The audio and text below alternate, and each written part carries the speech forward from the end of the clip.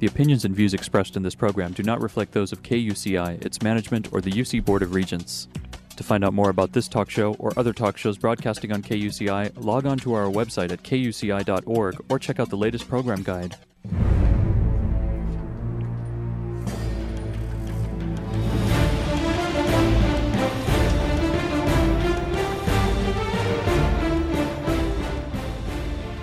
You're listening to KUCI 88.9 FM in Irvine and KUCI.org on the web.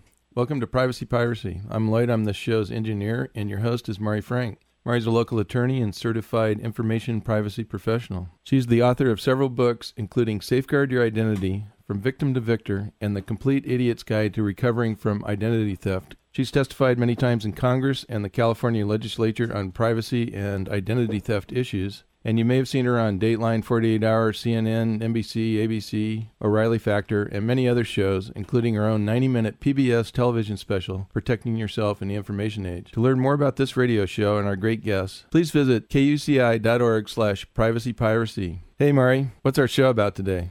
Lloyd, today our show is about internet privacy, anonymity, and security. And we have a book with that name, as a matter of fact. We are going to be speaking this morning with Matthew Bailey, who is in Vienna, Austria, which is really kind of fun to bring him in from there. Let me tell you a little bit about Matthew. He has an interesting background. He is the author of this new book, Complete Guide to Internet Privacy, Anonymity, and Security. And he's a lawyer by training, and he has been passionate about the internet for so many years that he wanted to write this book. He holds a JD, a Juris Doctorate, and an MBA degrees from the University of Ottawa, Canada, and he's been a registered trademark agent. And in 1998, he obtained his legal qualifications as a barrister and solicitor, and that's what they call attorneys. The barrister gets to go to court, the solicitor kind of helps them out. And he also has that not only for Canada, but for England. And he's worked as a lawyer in a number of different international settings and roles, including private practice in Canada, and as in-house counsel in the UK, as an international commercial lawyer in Kosovo, and currently as a legal officer for a Vienna-based international organization. And he's done a tremendous amount of things. He's doing lots of fun stuff, and especially this book. And so without further ado, let's talk to Matthew. Hi, Matthew. How you doing? Good morning, Mari. I'm doing very well, thank you. Thanks for having me on your show. Right. Well, listen, this book is great. It's for the consumers, right? It's how to protect yourself against identity thieves, hackers, snoops, and cyber criminals.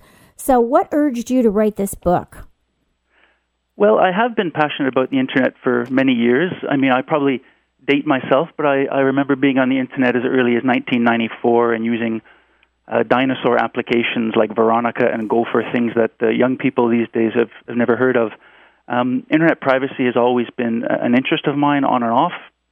And originally I wanted to do maybe a blog or a website on the topic. But the more I looked into it, the more I was surprised there seemed to be a gap in the marketplace for such a book. And that included even some of the big boys of the publishing industry. There are many good books on discrete topics and many excellent books about legal and policy implications of Internet privacy. But I wanted to produce a how-to guide, a comprehensive how-to guide for everyday users. We all know privacy is under attack, but in terms of how to actually counter that, the nuts and bolts, how to counter those threats, that's what I wanted to embark upon, and that's what I hope I've achieved with this book. Well, how did you get to be such a techie?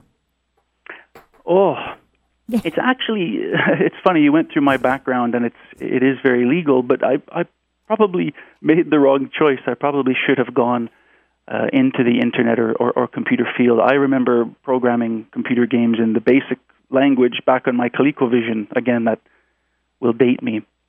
But always interested in technology, always interested in the Internet, even in the very, very early days.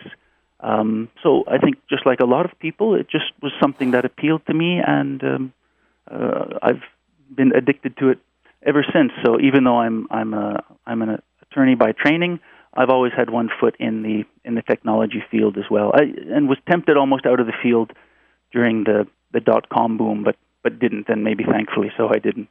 I think it's a great blend. So for the average person who's listening to us, here we are sitting on the campus of the University of California, Irvine. So we've got students who are, probably more techie than the older crowd. And then we've got business people driving by. So for the average person who's surfing the web today, what are the biggest threats to their privacy? I know your radio show is about privacy, so I just briefly talk about the security side. The security side, I think, as always, it's the phishing and the hacking. I mean, you're an expert in identity theft, so I don't need to tell you much about that. On the privacy side, for me these days, it's the concerns I have about the tracking and profiling. I mean, I think people don't have a sense of just how much of their online activity is being monitored, how much of it is being aggregated, combined with other information. And then I'm convinced people have no clue how much of that information is being sold and for what purposes it's being sold for. We see the Internet now is more social and more interactive than ever before, and all that means is that we're giving more and more of our personal privacy away. There's a reason why almost everything you can do on the Internet is free. It's because it's actually not free. You're paying for it with your personal data, with your clicks, with your preferences, with your liking, with your plus ones. This is all being collected by players on the Internet, repackaged and sold to the highest bidder in ways that most people don't have a clue about. And I think that's the part that is so disturbing, that it's not transparent.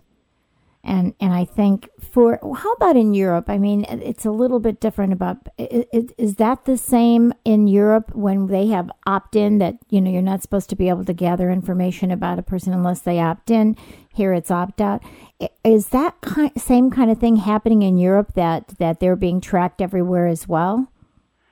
I don't think it's as bad. It's interesting. President Obama's recent announcement about this privacy Bill of Rights, the press release for that specifically mentioned that it was in part to play catch-up to Europe and many of the United States' other trading partners. So I think they are farther along here in Europe, but frankly speaking, for the average user day-to-day on their computer, I don't know if there's much of a difference because, of course, you're clicking on click-wrap agreements that have these sorts of permissions embedded deep in their privacy policies, which nobody's reading.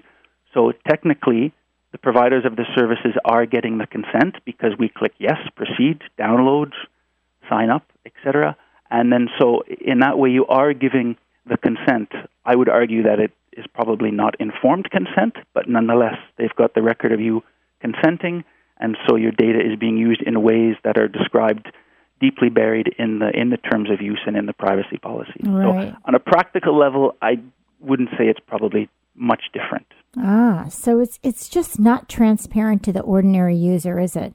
You're not going to be reading these policies that are complicated or that take too long to read because you're trying to get in there and do whatever it is that you want to do on the website. So it's very, I think, deceptive for many people. They just don't know what's really going on, and I don't think it's necessarily their fault. Do you? No, I don't. I mean, people who are interested in the subject matter, yourself, myself, we might take the trouble to read some of the policies, but even frankly, I don't very often. Yeah. I want the service, I want the software application, I want to be able to interact with my friends online. So that is the very problem. The default settings are always in favor of the advertisers and the trackers, and unless you go out of your way to change them, they have the upper hand. And then, in fact, when you do opt out of some of these things, then a lot of the interactivity of the web is lost on you. So you are penalized, basically, for trying to protect your privacy. So it is a problem. Not only is it intransparent, but there is a disincentive for actually trying to protect your privacy. Exactly. And, you were talking about security, and privacy and security are brothers, they are twins, basically, to some extent. I mean, you can have security without privacy, but you surely can't have any privacy without security. So I agree with you. There's a very interesting debate that goes online about these. I maybe avoided that debate by rolling privacy, anonymity, and security into one book because I think they are interlinked, and I think it's very hard to pry them apart, frankly, these days. It is. So where do you think these current trends are going to take us in the next 2 to 5 years for internet privacy and security? Ooh, that's maybe a question for a futurist. I mean, things move so quickly. It's so difficult. I mean, when you think about technology in general, I mean, to my mind, 2 years ago, netbooks were the next big thing, and they've almost come and gone in a very short period of time. So it's very hard to say, but if I had to venture a guess for security, I would say status quo, more of the same. I think phishing, hacking, and data breaches are going to remain the big problems.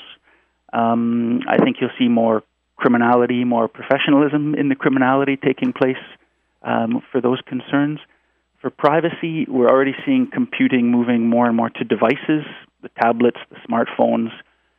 So that has implications right there. At a very nuts and bolts level, you have a lot less control over your settings on devices, in my opinion. My PC, my clunky PC sitting on my desk, I can get much more into the nitty-gritty settings and tailor and tweak things the way I like. I find that's not the case for most apps on tablets and smartphones. And because we're all carrying these devices around, you're going to see locational-based privacy, so-called geo-tracking and geotagging. Those are going to be the big problems rolling out in the future for privacy. We're being encouraged to check in everywhere we go. We're using interactive maps. If you're carrying a corporate device, maybe your employer is keeping tabs on you. And we saw with the recent controversy last year with the carrier IQ, sometimes you're even being tracked by third parties that you're unaware are doing that. And that once you add that locational-based information, if the trackers are adding this very rich information to your profiles, their profiles get all the more rich and strong, and therefore, very troublesome for personal privacy. Yeah, we've got it will be a total surveillance society. It's almost like, remember the movie Minority Report with Tom Cruise? Did you see that? I mean, it's just like wherever you go, people are going to know where you are. It's, there's all sorts of apps now where you go into a store and it'll give you a coupon, right? So it's the same idea that it's just going to be a total surveillance society. I think, if you add to some of the things I just listed, if you add facial recognition technology and voice recognition technology, it's not that far off. And some people will welcome it because people will be delighted to be given special offers based on their preferences. But what they don't know is a lot of the stuff going on behind the scenes and what judgments are being made based on their profiles and who they're being used by. Right.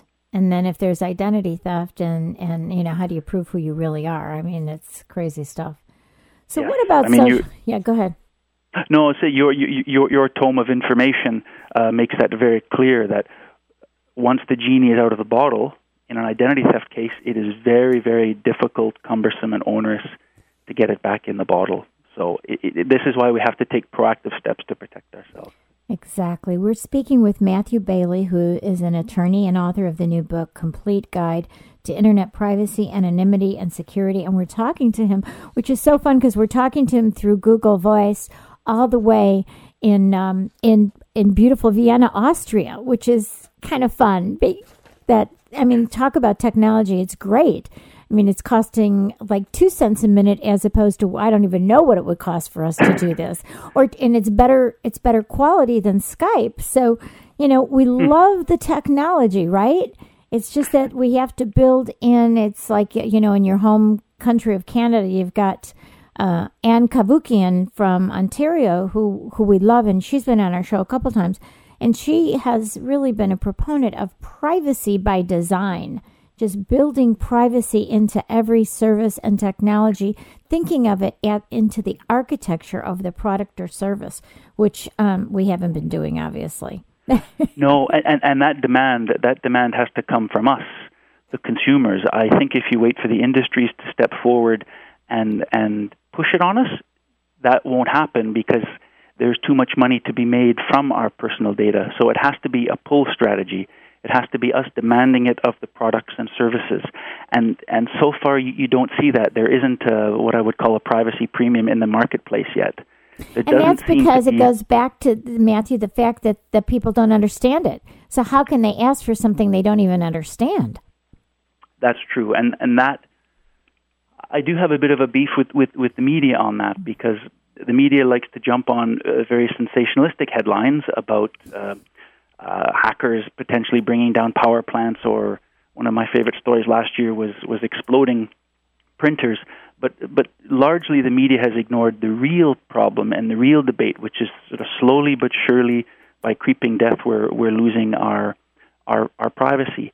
And again, what people can see, the targeted ads, many people shrug their shoulders and say, oh, what's the big deal?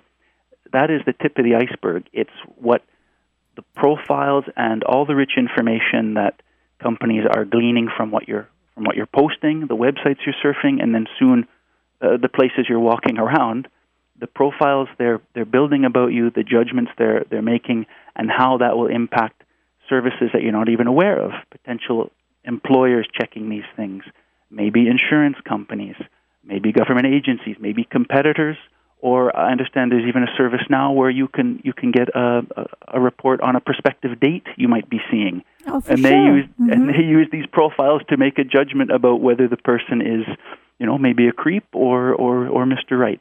Exactly. No, that is definitely happening. And it's like, when you're talking about it creeping up on you, it's almost like that story about the frog. You put a frog in cold water, and he's swimming around and he doesn't know anything, and then just slowly you start boiling it, and by the time he figures out that it's boiling, it's too late for him to jump out.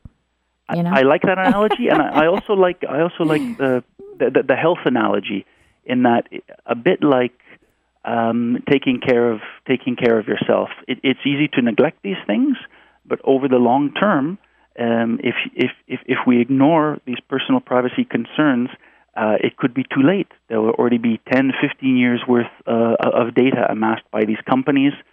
They're buying it and selling it from each other, enhancing their own databases, and then the hackers are taking it. Exactly. If the biggest companies in the world are being hacked, what hope do the little people have protecting themselves? Yeah. So it is really crucial that people start turning their minds to these things, asking the questions, and giving their business to companies and providers that take these things seriously. I know. And, that's why, thank goodness, you wrote this book, A Complete Guide to Internet Privacy, Anonymity, and Security. And that's the reason why I wanted to have this show that I've had now for 6 years, because I kept saying somebody has to be talking about this. But, when you were talking about blaming the media, I have a friend who writes for a very large national newspaper here in this country. And I used to be able to bring him really incredible stories about identity theft victims that it would expose a lot of things about companies.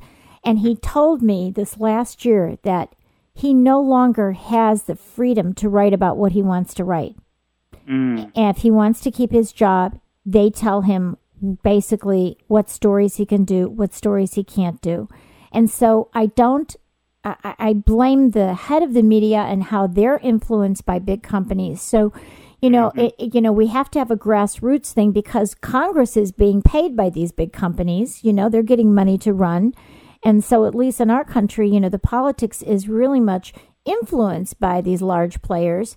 So the little guy like me, all right, that's, speaking out, we've got to do it more on the internet and have this grassroots effort, because people just don't know it. And I don't blame the people.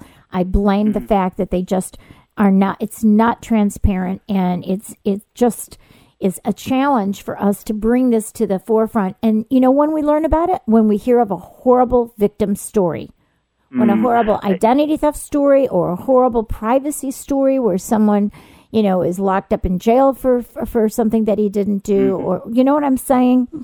Yes. It in some ways, maybe this is a bad analogy, but I think it works somehow. It reminds me a little bit of the financial crisis. You have a very complicated system which very few people understand, and the few people that do understand it and can exploit it can make a ton of money, and so the rest of us are just trying to understand what we can, and until there is a big problem, it is intransparent. People don't understand it until until something horrible happens. It's yeah, the fan. Yeah. Exactly. I mean, that's what we saw with the mortgage crisis, right? And then then the politicians, like, oh my gosh, you know what I mean? It's just like even with Bernie Madoff, which you must have heard about, how he ripped off so many people. Well, for so long, people just ignored it. You know, a lot of people didn't understand what was going on, but even those who had reason to question what he was doing just kept it quiet. The point about the media is interesting because, again, it is about money, and we all know many newspapers are struggling these days, and maybe they're not reporting about this tracking and profiling of personal data because that is one of the few ways they're generating revenue on their website. Yes. So that's potentially a conflict there, and maybe that has something to do with it as well. Exactly. Well, let's talk a little bit about social networking. You have one chapter on social networking, but I think that is a huge issue, and you know there's been all sorts of things in recently about even Facebook saying, well, you know, we don't want employers to force you to give up your your password to get in or whatever. So social networking is where we individually are putting a ton of stuff online that even if you just close it to your friends, people can see it. If you have a friend that's no longer a friend, they can, share what you've put up there. I mean, really and truly, if you put something online, it's not private, right? I would agree with that. Some people would say I'm being too dramatic, but I think a safe approach is to assume you think you're posting something to your 50 closest friends, but you're much better to hesitate about everything you post and proceed on the basis that this will be seen or used somehow by a wider audience at some point.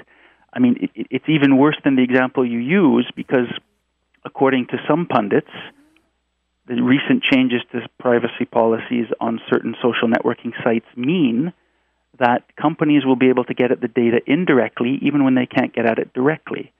My friend, for example, uses an application, and because of the terms of the agreement that person has with the app, it can serendipitously get to my information because I'm that person's friend.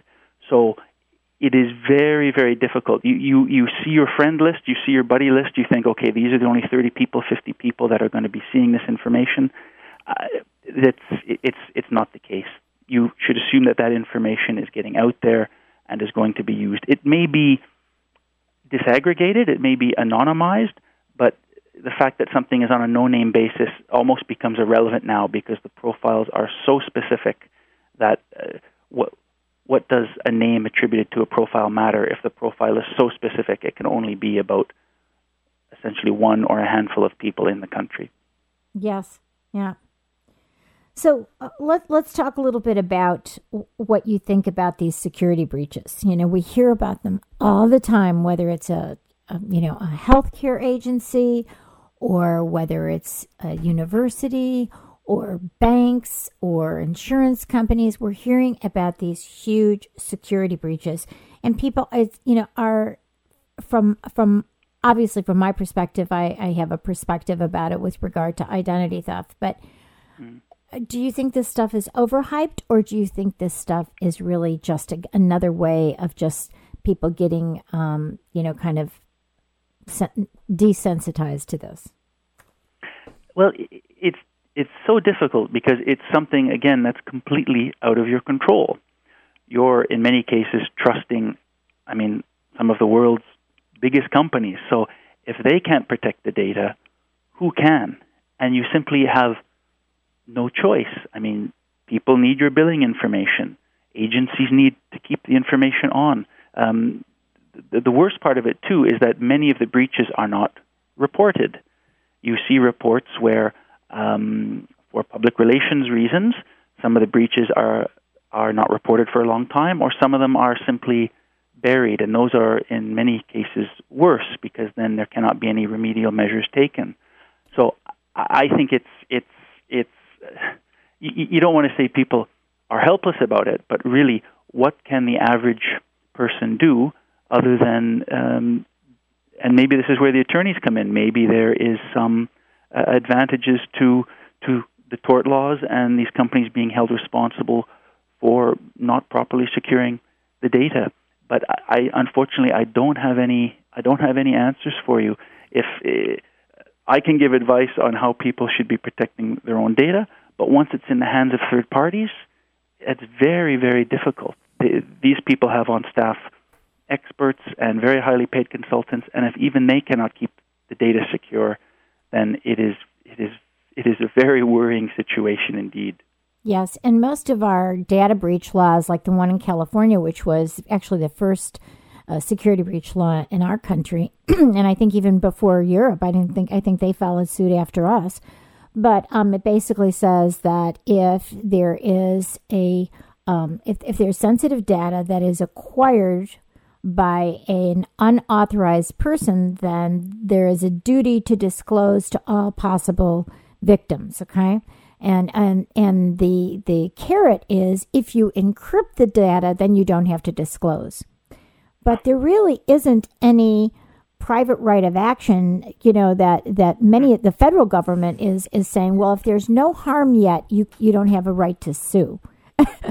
So that's been the problem, that they've been dismissing these cases at the federal level, saying no harm, no foul. If you're a victim of identity theft, then come back to us. But unfortunately, lots of times the victims don't realize that these fraudsters get, millions of data, and what they do is they hold it for a year and then sell it. So you don't know, there isn't a close nexus in time necessarily to the security breach and the actual use of the information.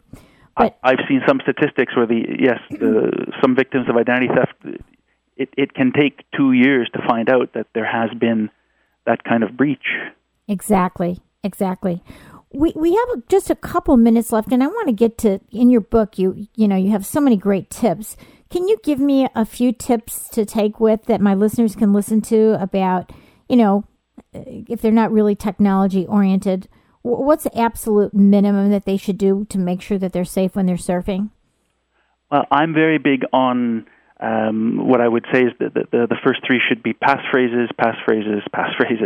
I say that as a joke, but really it is the Achilles heel of many of these hacking and breach scams. People have to have strong passphrases. We all know this. It's the sort of thing we all know, but we simply don't implement it. And there are plenty of free tools out there to help you generate strong passwords and remember them. So that has got to be everyone's top priority in terms of protecting themselves. If there's time, I would also say people should be using full disk encryption as well. If nothing else, if your laptop is stolen, that's like having your wallet stolen 100 times. Your laptop is a treasure trove of information. So again, lots of free tools. You don't have to be spending any money to protect yourself by encrypting your computers, laptops especially. And everyone should be trying to use the internet as anonymously as possible. People will easily pay $5, $6, $7 for their morning coffee fix. For that amount of money or less every month, you can surf and use the internet anonymously and avoid this tracking and profiling problems. So these are the sorts of things I would encourage everyone to do. Okay, could you just give the website for your book, and then we got to go? Sure. It's an acronym for Complete Guide to Internet Privacy, Anonymity, and Security. So it's www.cogipas.com. So www.cogipas.com. And just remember, Complete Guide to Internet Privacy, Anonymity, and Security. And thank you so much for joining us all the way from beautiful Vienna. We will talk to you again soon. Bye-bye, Matthew. Thanks, Marty. You've been listening to KUCI 88.9 FM in Irvine and KUCI.org on the net. I'm Mari Frank, host of Privacy Piracy. Visit our website at KUCI.org/privacypiracy and write us about what's important to you about privacy in the information age, and see our upcoming guests and download podcasts. Bye. Stay private. The opinions and views expressed in this program do not reflect those of KUCI, its management, or the UC Board of Regents.